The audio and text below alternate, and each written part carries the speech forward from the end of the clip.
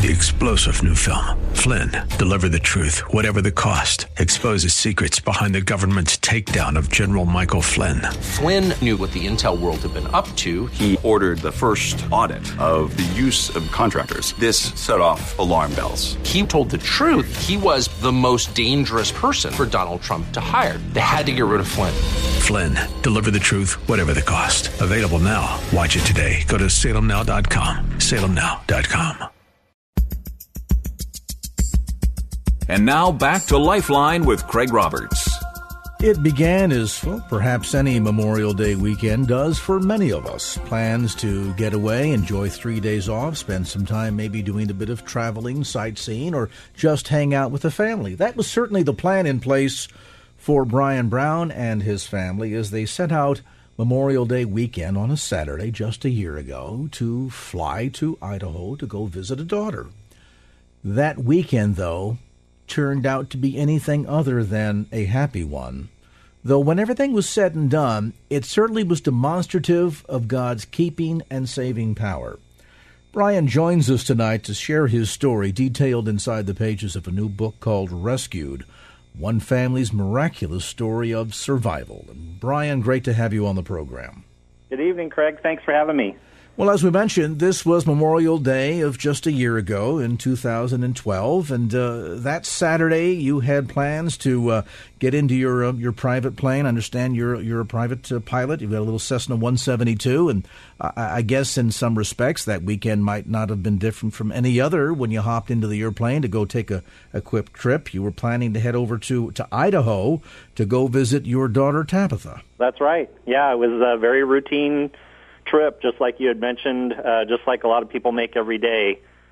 And we just had an unexpected turn of events, that's for sure. Now, you're an experienced pilot. You've been flying for a lot of years. You've owned this particular airplane for a lot of years. While it's an older plane, it's a plane that you describe inside the pages of Rescued as one that's been very well maintained and has a history of reliability. And certainly if there's any pilots in the audience, they might know some of the history and reliability of the Cessna 172.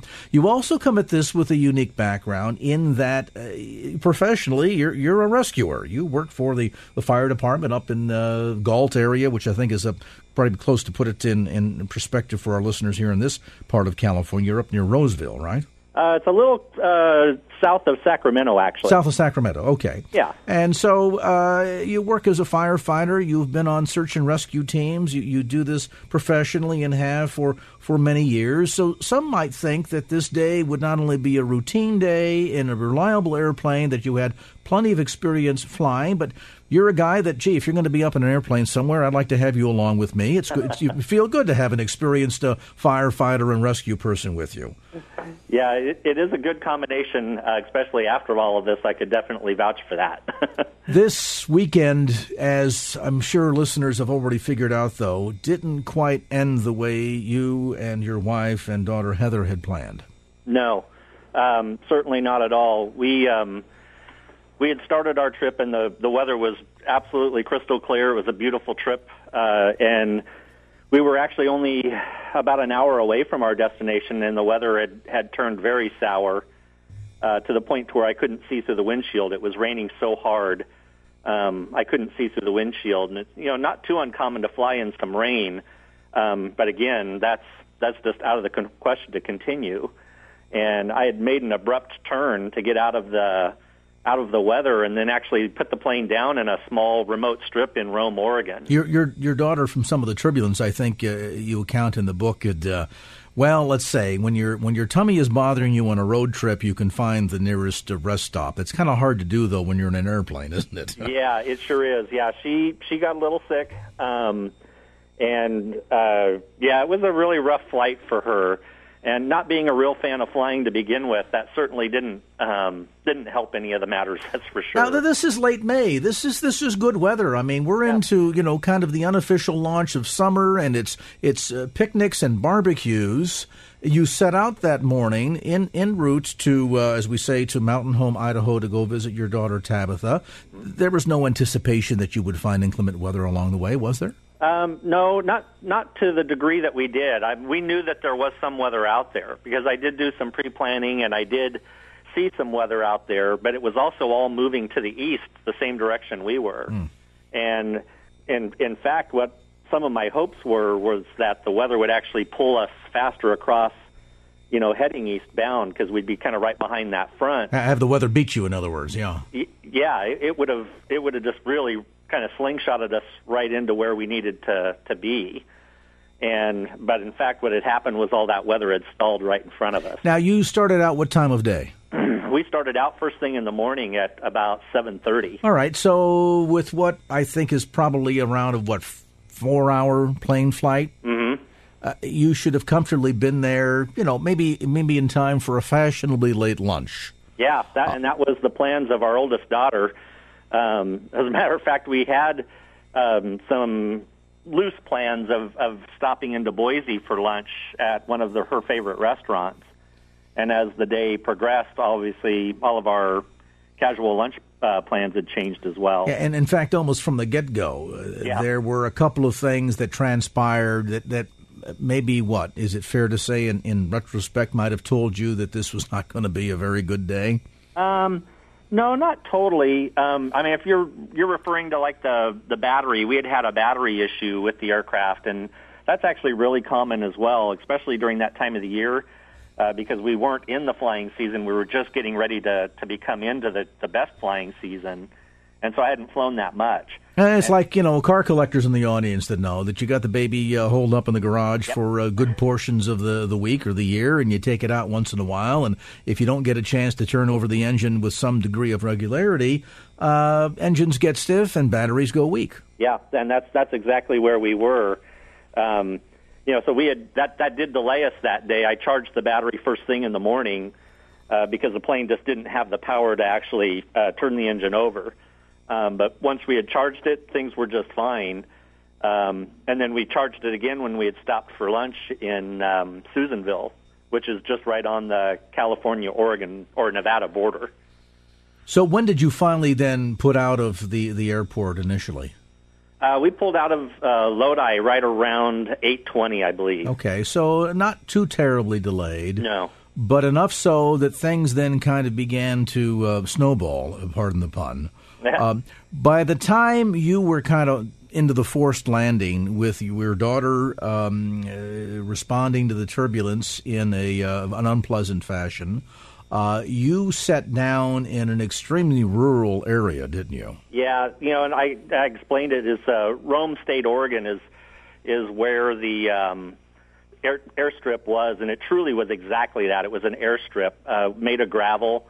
It was out in the middle of the field, literally in the middle of nowhere, no buildings, nothing for better than 50 miles around us. And I think the only thing we probably would have seen was the coyotes. So there's no control tower there? There's no fuel or food services? There's literally nothing? Literally nothing. There was a sign that described it as Rome State Airport and a place to actually tie the aircraft down, to chain it down in case of, bad weather and stuff. Mm-hmm. But that literally was it. And this is almost like a rest stop. For want of better comparison for folks in the audience that don't fly, but this is a rest stop along the way that has absolutely zero services whatsoever. Not even a bathroom. Not even a bathroom. And you're putting down on gravel, which means that, if you don't hit it right, you can do some damage to the plane, I would imagine. Right, yeah, that was a major concern.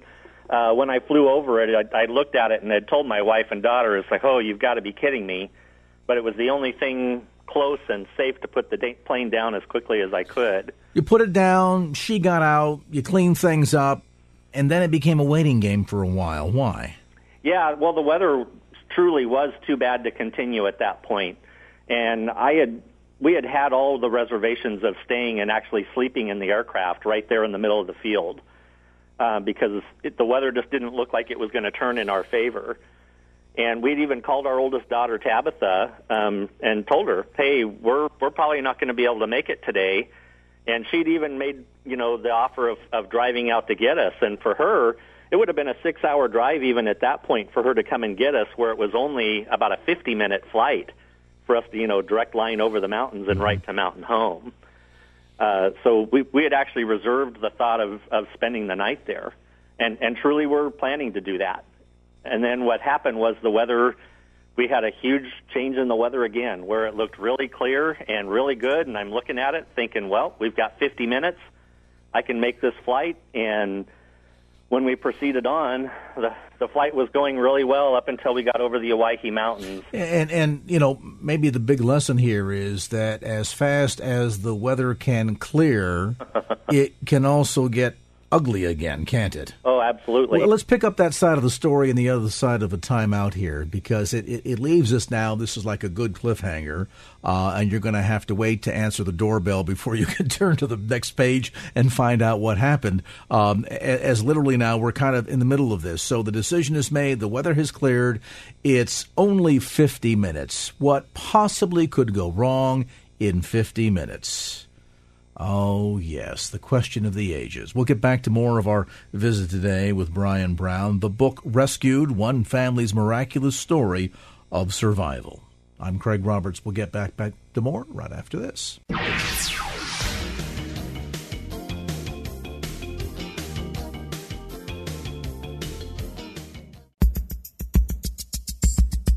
And now back to Lifeline with Craig Roberts. It is every pilot's worst nightmare, a sudden change in the weather. Welcome back to our conversation. Craig Roberts along with Brian Brown.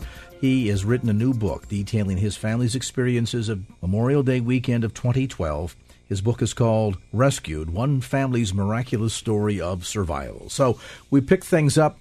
Brian, you decide there's a break in the weather. You only have 50-minute flight to be able to meet up with your daughter, Tabitha, there in Mountain Home, Idaho. So you're going to go ahead and chance it.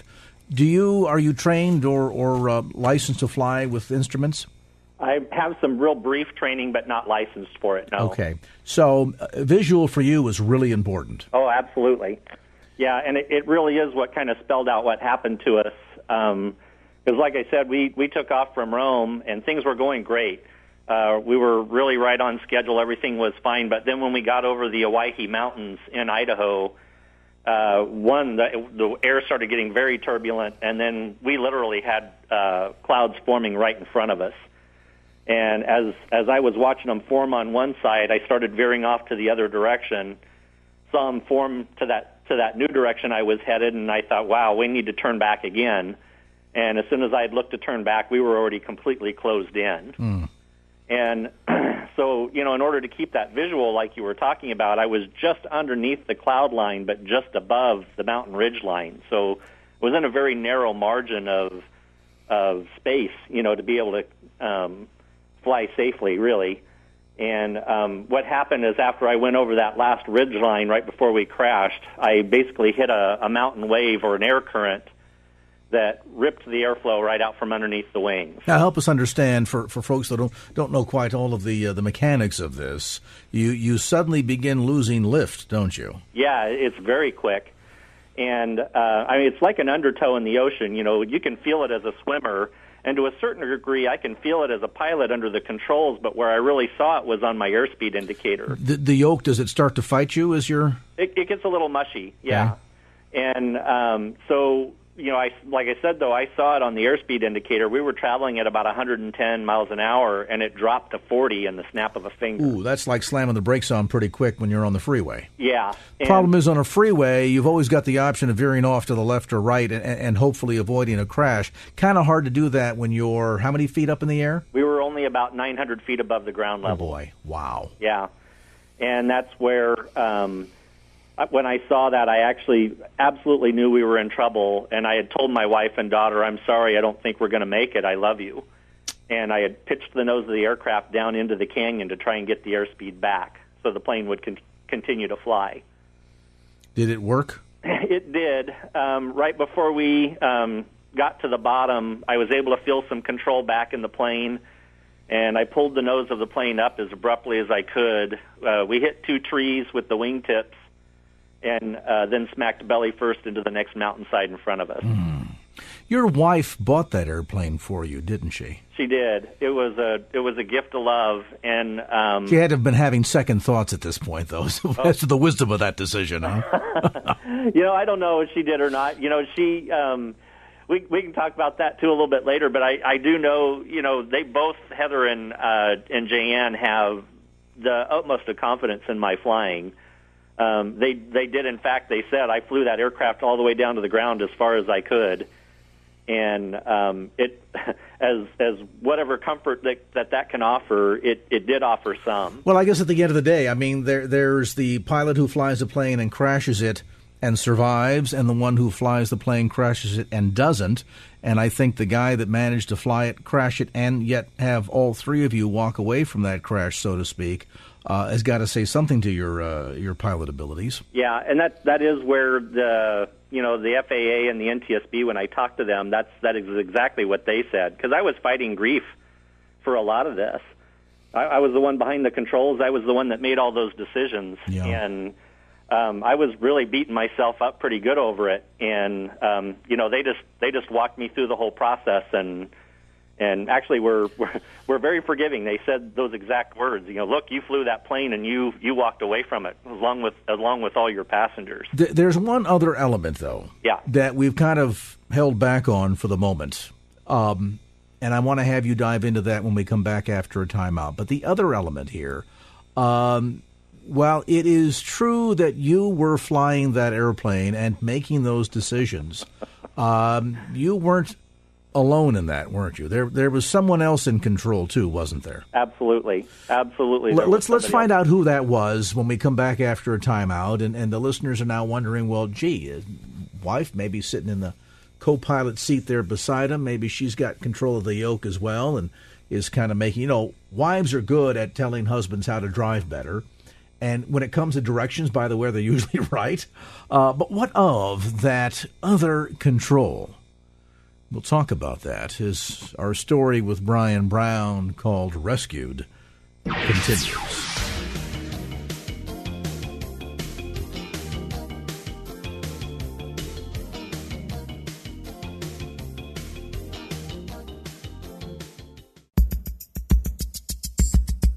And now back to Lifeline with Craig Roberts. We continue our conversation. Brian Brown is with us tonight. We're sharing details from the pages of his new book called Rescued, One Family's Miraculous Story of Survival. It started out as any other Memorial Day weekend, plans to head off with one of his daughters and his wife to go visit a daughter that lived in Mountain Home, Idaho. The plans, though, for that weekend changed quite drastically along with the weather. When we pick up the story last, Brian, we talk about the fact that you literally had a crash landing, although I don't even quite call it a landing. It certainly was not intentional. You clipped a couple of trees with one of the wings. Is that what kind of started this? We clipped a tree with each wing. Yeah, we lost about 3 to 4 feet of wing on both sides. Wow. Yeah. All right. So that plane is in big trouble, and you, your daughter, and your wife are even in bigger trouble. You go from 40 miles an hour to 40 miles an hour to 0 miles an hour pretty quickly. What happened? Well, yeah, like we discussed, we went down into the canyon. We pitched the nose up at the last minute when I got control back of the aircraft, and then smacked belly first into the mountainside. And then from that point, our world kind of went black. My wife and I, Jayanne and I, were knocked out completely. Me only for really a couple of seconds. And then the next thing I knew, I kind of snapped awake and thought, wow, we're alive. Here was the first miracle. We lived through this. Like you said, a crash landing in the mountains is usually fatal, and mostly fatal most of the time. And here I am. I'm alive. And then the next thing I had heard was Heather, my youngest daughter, yelling, Mom. And when I looked over at Jayanne, Heather had a hold of Jayanne's shirt and was keeping her from falling out of the aircraft, because on impact, the door on Jayanne's side had ripped off, and Jayanne was not completely unconscious and limp like a rag doll falling out of the aircraft. And so my immediate thought was, I killed my wife.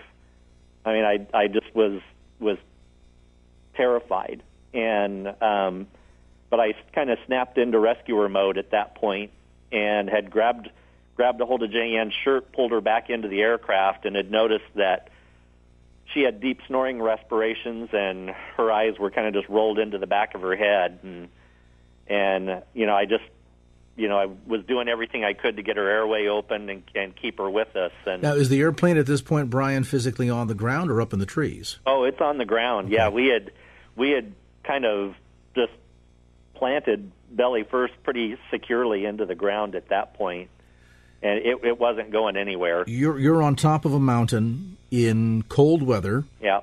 In the dark.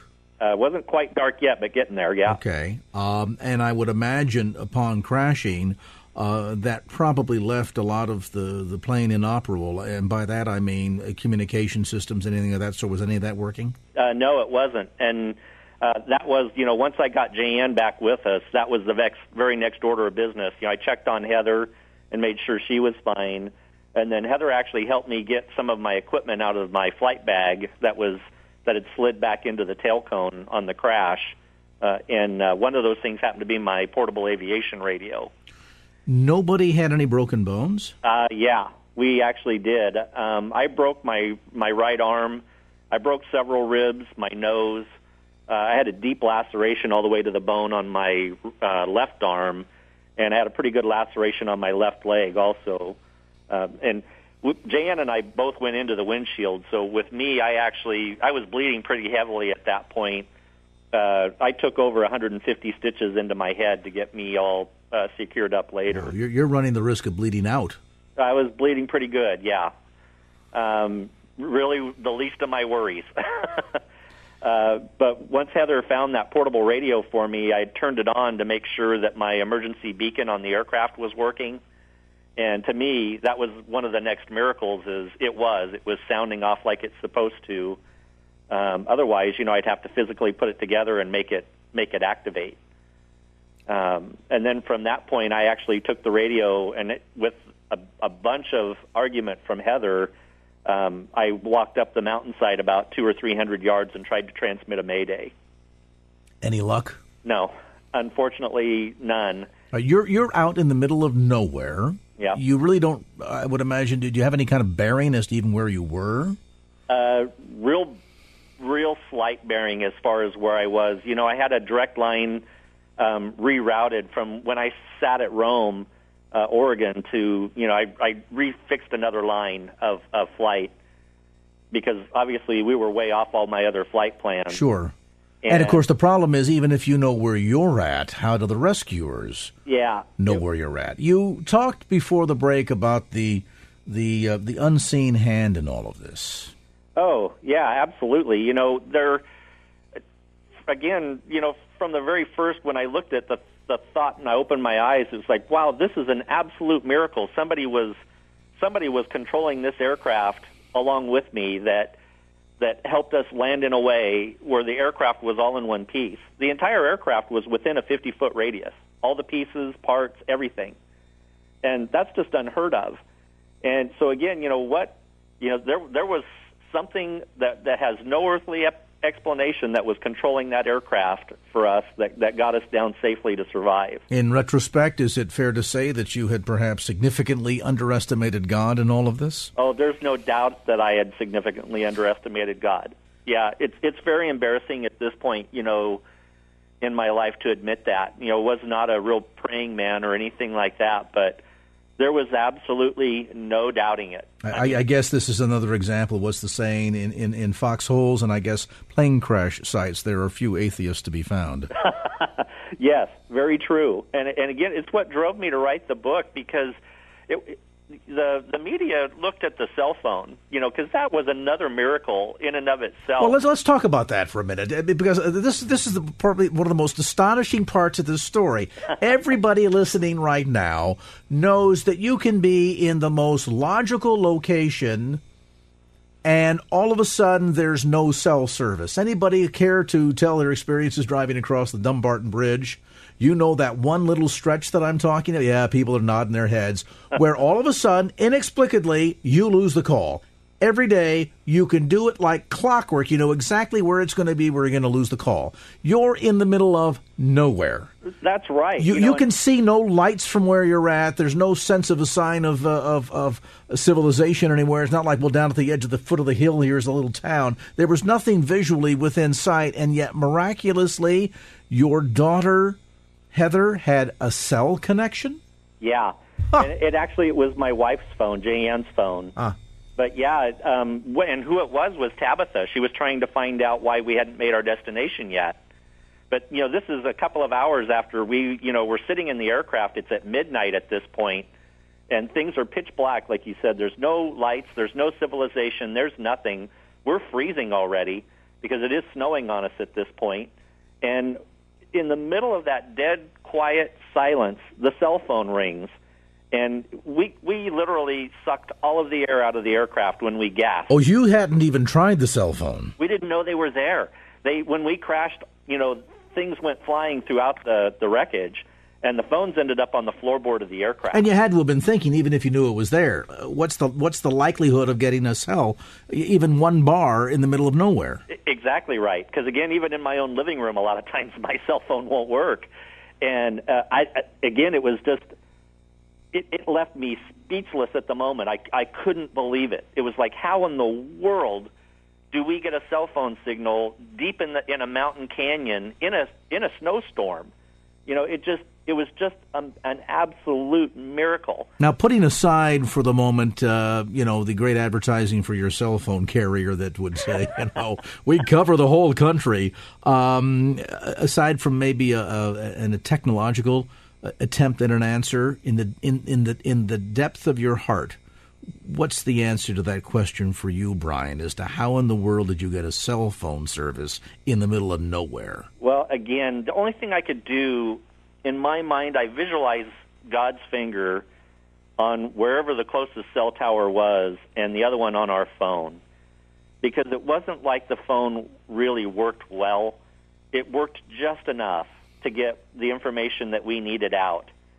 And so it made the 911 call and allowed us to say about where we were, and it worked again a couple of more times that I don't really want to get too deep in, because it'll make your jaw drop when you read the story, the other times that it worked. And I can tell you that if the phone had worked that well, I'd have been ordering hot chocolate and blankets, but it just wasn't doing it. Hello, Domino's, do you deliver? Yeah, exactly. But it didn't do that. The phone didn't work that way. The rescuers' phones didn't work that way.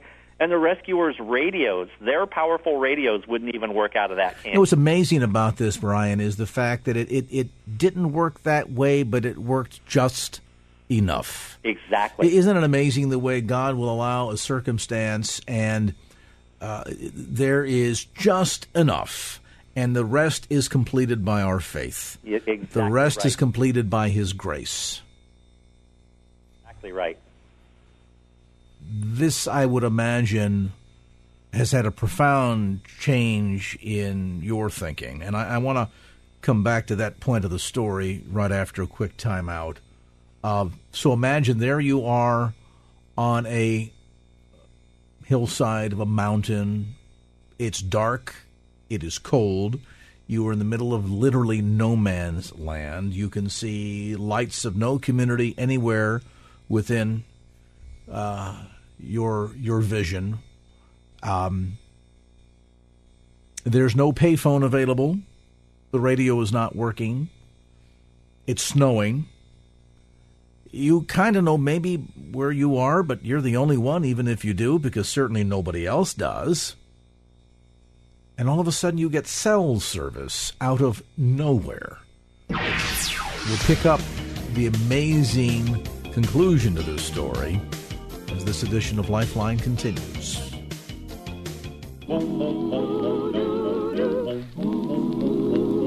Coming in on a wing and a prayer.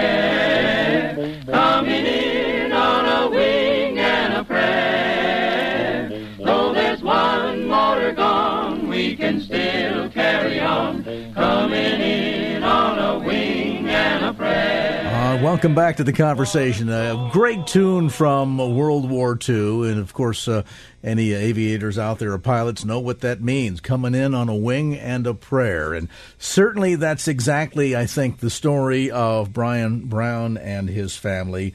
They literally came in on a wing, or in fact, not even on a wing. They had two broken wings. But God was with you, Brian, through this entire experience. Let's pick up where we left off. The cell phone starts ringing. Miraculously, it might be one bar, but you're able to communicate. You're able to reach out and get some help. Pick it up from there. Yeah, it was one bar, and it was an intermittent one bar and on a dead battery. I mean, the battery was in the red on the phone. It was really in its worst-case scenario. And Heather did just an awesome job talking with the dispatcher.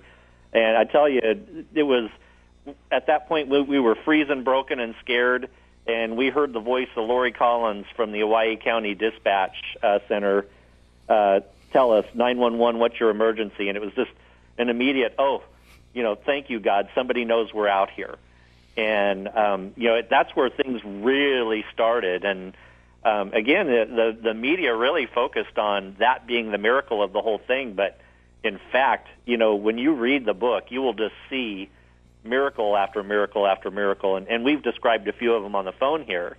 But it just is absolutely amazing how many more miracles fell down the line in this entire event. How did they manage to rescue you? You're in fairly rugged terrain there, so it's not like they can just send the ambulance up the side of the hill. No, and it's funny because that's exactly what they had originally said was we're sending 4-wheel drive trucks up and like quads, 4-wheel drive units. And I'm sitting there, what I did know of the train, and thought that's impossible. You need to send a helicopter. And sure enough, that is what they ended up finding out they needed to do was they were able to get the permission from the Idaho National Guard to bring a crew over that had a hoist and could actually hoist us off the mountain one by one. And that's truly how we got out of there. They put us in a basket and hoisted us up a cable into the helicopter and then flew us over to another ridgeline about a mile away and then transferred us from their helicopter to a medical evacuation helicopter. All of you obviously survived. Yeah. Maybe a little bit worse for wear for the experience physically. But the miracle really here is that you survived. Absolutely. Yeah, I mean, that's the biggest miracle is we survived that whole event. And again, when you read the book and you dissect everything that happened for us and the rescuers even in our favor, and it was why we chose to make sure that the rescuers had some input in this book because they were experiencing things too on their way to get us that, they sit back and talk now and the word keeps coming out. And I heard you even say it. It just makes me laugh in a good way that, wow, that word wow comes out and it just really makes you feel wonderful, that we were so well taken care of. Like you said, somebody else was totally in control and totally orchestrating that thing perfectly. How has this changed? You mentioned at the get-go, Brian, that you were not particularly overtly religious individual or a praying man, I think is what you said. Right. How has this changed your life in that regard? Well, I tell you, I would have never, I don't think I would have ever talked like this over the air to, millions of people. And I'm not afraid at all to give credit where the credit was due here. I mean, it is. There's just absolutely no doubt in my mind where all the credit was for us to be able to come out of this event alive, and in really such good shape. I mean, I just know that's the biggest thing about me. I don't think I would have done it before, and now I have zero hesitation about it. I'm very proud to say that there's a God out there, and He is taking care of us. He's watching us all the time. We just have to pay attention to when those instances come. Has this changed your life in other ways? I mean, I would imagine living through an experience like this, you get up every day with a whole different attitude. Yeah, again, especially because of my career, I do see a lot of times where people don't make it. Yeah, and it's a very hard situation, truly to deal with at this point because, of course, I believe my wife and daughter are very special. But I look at the whole thing, and we don't really consider ourselves as special people, and that we got special preference, to be saved or spared. And so, when we see somebody that doesn't make it or hasn't had the opportunity to be spared, that is a struggle. That still is a struggle. Yeah, and it's probably true for every person in the rescue field. Right. And although I bet a special experience too for you, having spent a career as the rescuer, and now you have also been on the receiving side of being the rescuee. Yeah. And that was a very big moment. You yourself earlier had said, didn't you have broken bones? Weren't you injured? And I was working through that entire event, in that rescuer mode, all the way up until I saw the very first rescuer face to face. And that's when I realized, well, one, I didn't want to be a rescuer anymore. It was thank goodness I can be a victim. Yeah. Now, and all my adrenaline, everything that was charging me and keeping me going to try and keep us alive, all that was gone. I mean, I was in some considerable pain at that point, and we'd looked at my arm and actually realized it was broken at that point. I didn't even know it was broken until I saw that first rescuer. To the atheist that comes to you and says, "Oh, Brian, I don't believe that there's any God," what do you say to that person?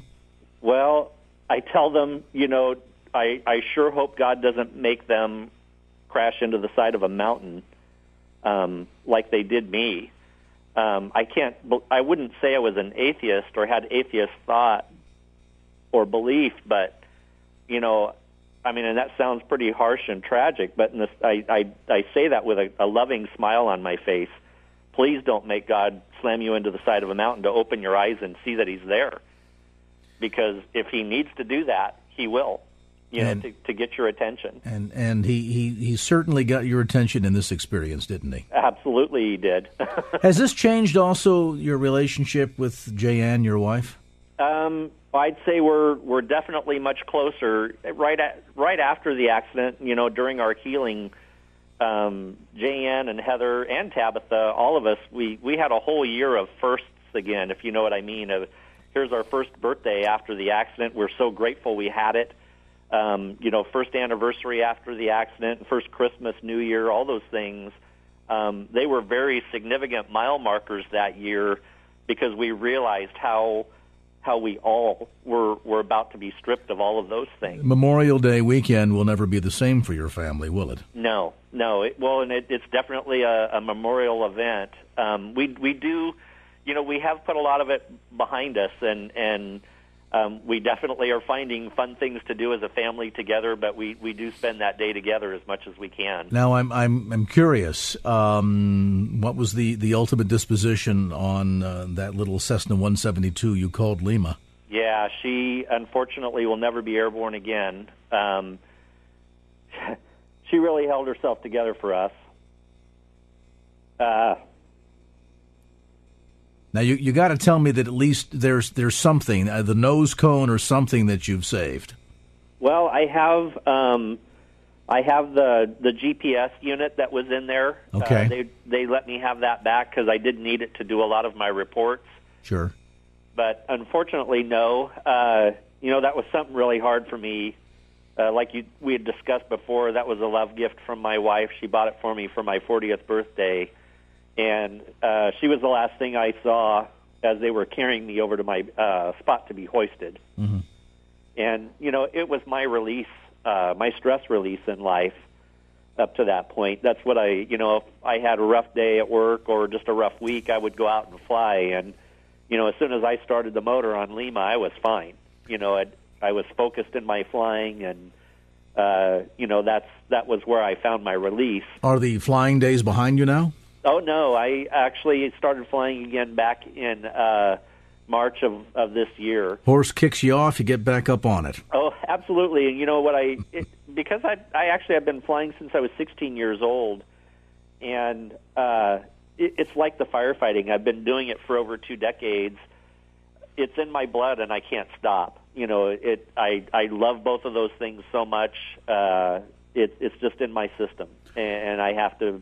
It's a part of me. Well, and I certainly hope the listeners will hear the passion that you have not only for flying, the passion for God, certainly the way in which this experience some of these are life-ending. This has been a life-changing experience. And we've kind of skimmed over some parts of the book because I don't want to ruin it for listeners, but I want to encourage folks, if you're looking for some real encouragement, particularly for the atheist on his way to the foxhole, this is a great book. It is published by our friends at Harvest House.